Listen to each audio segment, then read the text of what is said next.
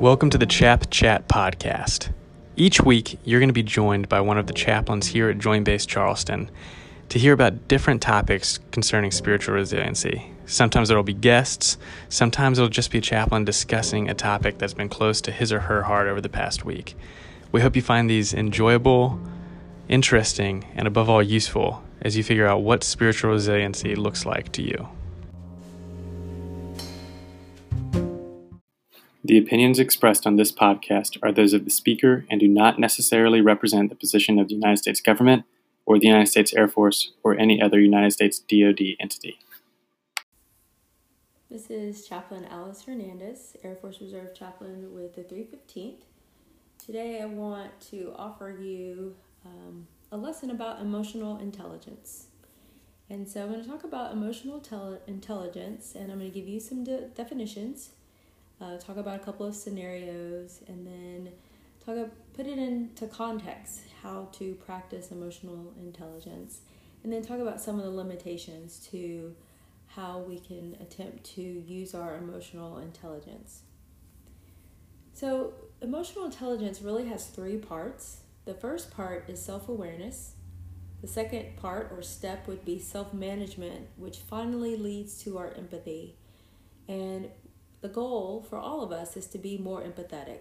The more we can be empathetic to others, the more peaceful our life honestly can be as we learn to be empathetic and compassionate to other people. So the first step is to work on our self-awareness. So self-awareness means to ask yourself, what emotion am I feeling and why? And to be quite honest, most people don't know what emotion they feel, and it's pretty common. We're not a culture that expresses our emotions verbally, and for the most part, we keep our emotions to ourselves.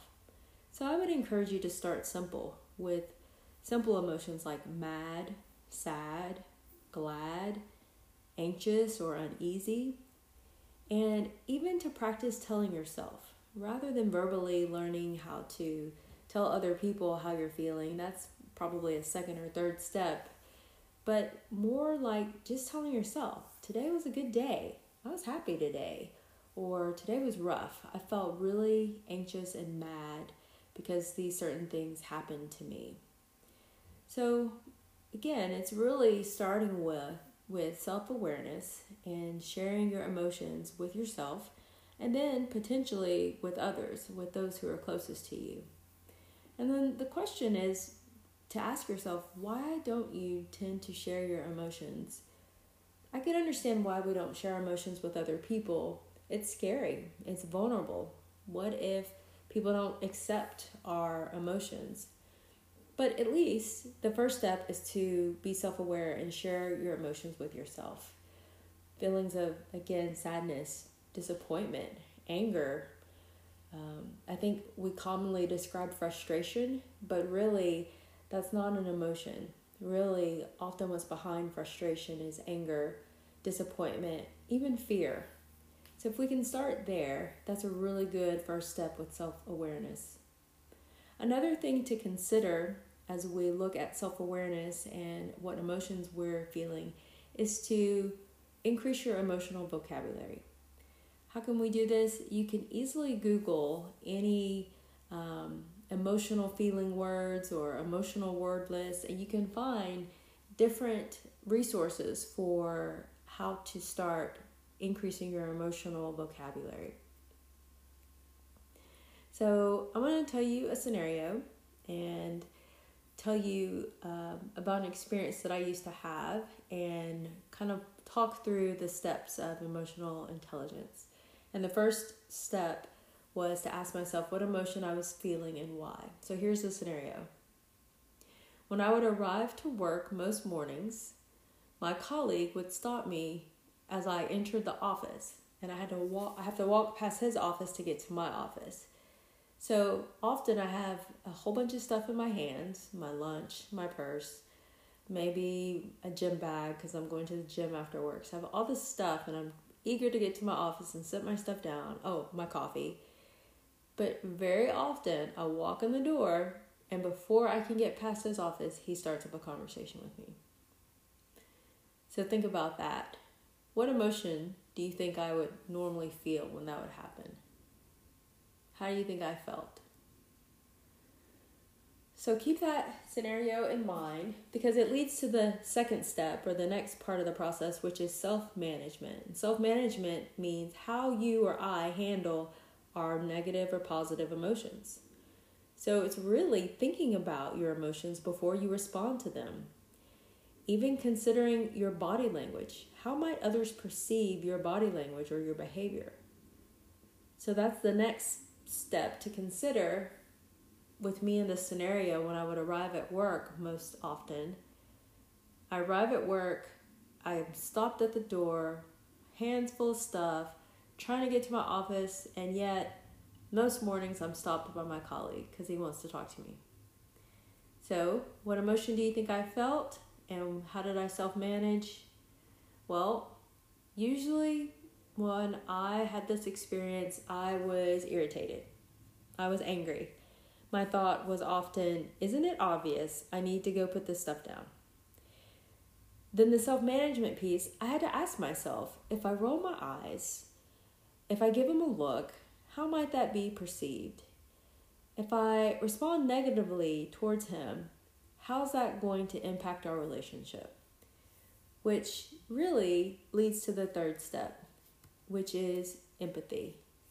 So I have to consider how I'm feeling, how I want to manage those feelings, and then how's it really going to impact the other person. I have to think about, how is this person and how are we going to be in a relationship together if I respond out of my emotions? If I'm self-aware, I'm thinking, yeah, I have this feeling of irritation and anger. It feels inconsiderate that he doesn't recognize I need to get to my office first. So the final step again is empathy. Meaning, imagine what his morning is like. Imagine what my colleague's morning is like. What's on his plate in the morning that he wants to stop me almost every morning? So another way, even to look at it, what if he's just really happy to see me? What if he thinks so highly of me and our relationship that he often always has something he wants to share with me? And another way to look at it is, he probably has really positive and good intentions when he stops me. He's not stopping me to talk to me because he doesn't like me. He's stopping me to talk to me because he has something he wants to share with me. Another way to consider it is, I'm important enough to him that he wants my attention, even when I first walk in the door. That's a way to look at empathy. So it's a simple scenario and there's not much at stake, but it helps us look at the 3 steps: my emotions, self-manage, and then empathy. What is his world like? How can I think about him before I respond? So I eventually came up with a way to respond to him, because this continued to happen. And so I would say to him, I really do want to talk to you, but let me put this stuff down first. When I would say that to him, every time he would say, oh, sure, no problem. Sometimes I would even say, hey, why don't you come to my office? That would invite him into my space. Even another way to say, let me be even hospitable to you and invite you to my space so you can get comfortable and share with me what you want to share. So again, that's a 3-step way to look at being self-aware, self-management, and then being empathetic.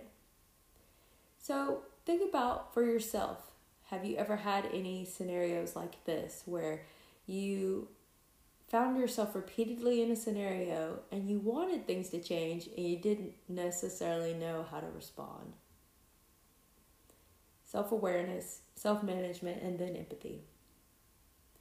I do want to offer you a couple of other things to consider as you attempt to implement emotional intelligence into your life. Group dynamics also play a part. There's a larger group at play in any scenario, and so that complicates emotional intelligence. It's not as simple and clear-cut when you factor in a group. When it's just one or two people, it seems simple, but almost always those two people are involved in a larger group scenario. Another thing to consider in emotional intelligence is the power dynamic. So that story I was telling you about my colleague, there's a power dynamic there. I was actually his boss. So I have to be really careful that I keep the relationship positive because he works for me. I don't want him to think of me as a boss who's not very compassionate or empathetic or who doesn't have time for him. So I have to be very careful, or had to be very careful, with the power dynamic in that relationship. So those are also factors to consider as you navigate emotional intelligence. As I had to self-manage, I had to remember I want to manage myself in a way that keeps our relationship positive. The environment and the context is important to consider. And so when you think about emotional intelligence, particularly in a military environment, I would invite you to consider how complex it is. How you have to consider rank, you have to consider power dynamics, you have to consider what we call unspoken rules of success, as well as the specific rules of success. The other thing to consider in emotional intelligence are limitations. And what do I mean by limitations? There's only so much that you can affect. Meaning there are external limitations like the environment. You're in a military context, for example. There's only so much that you can affect because of external limitations of the military structure. There's also time. We're limited in how much time we have to be with people because we are in a very fast tempo environment. And then the other limitation are other people. I can't change my colleague. I can't make other people behave a certain way. So there are limitations to how the relationships can be adjusted and changed. But there are things you can change, and you have to consider your own internal limitations. What do I mean by that? We all have biases. We have a personal history that influences our behavior. We have an unconscious that motivates us. We have fears and hopes and dreams that even if we don't articulate them, those can be internal limitations that keep us from behaving or changing our behavior and making new adjustments. So, for example, if you have a fear of success, you might never change your self-management. You may never become self-aware because you unconsciously fear success. Finally, in emotional intelligence, I invite you to consider what's it like when you and I attempt to have a meaningful conversation. What gets in the way? What impacts our conversation? Usually, it's the first step in emotional intelligence. Usually, it's self-awareness. Are you aware when you are anxious or angry, agitated, easily irritable? And if you can make it past that first step, are you able to self-manage? What hinders you from making that self-management step? Sometimes we respond so impulsively out of our emotions, we're unable to stop ourselves. So the invitation is to consider what is hindering you. Is it your bias? Is it your fear? What's that internal limitation that keeps you from self-managing even once you realize your awareness, once you have an awareness of those emotions? And then finally, what keeps you from being empathetic to the other person? Is it your bias? Is it your fear? What is it that keeps you from attempting to step in the other person's shoes and be empathetic? That is all the content that I have for you on this podcast. I do want to mention a couple of resources to you that you might find helpful. There's a book called Urgings of the Heart, A Spirituality of Integration by Walkie Awe and Noreen Cannon. I find that book to be a particularly good resource when considering self-awareness. It is from a biblical Christian perspective. And then there's a YouTube video by Daniel Goleman, and he introduces emotional intelligence on YouTube. And I got a lot of the content for this emotional intelligence podcast. I hope you enjoyed this content, and I enjoyed presenting it, and I hope you had Have a good time listening and reviewing it and attempting to implement it in your life. Thank you.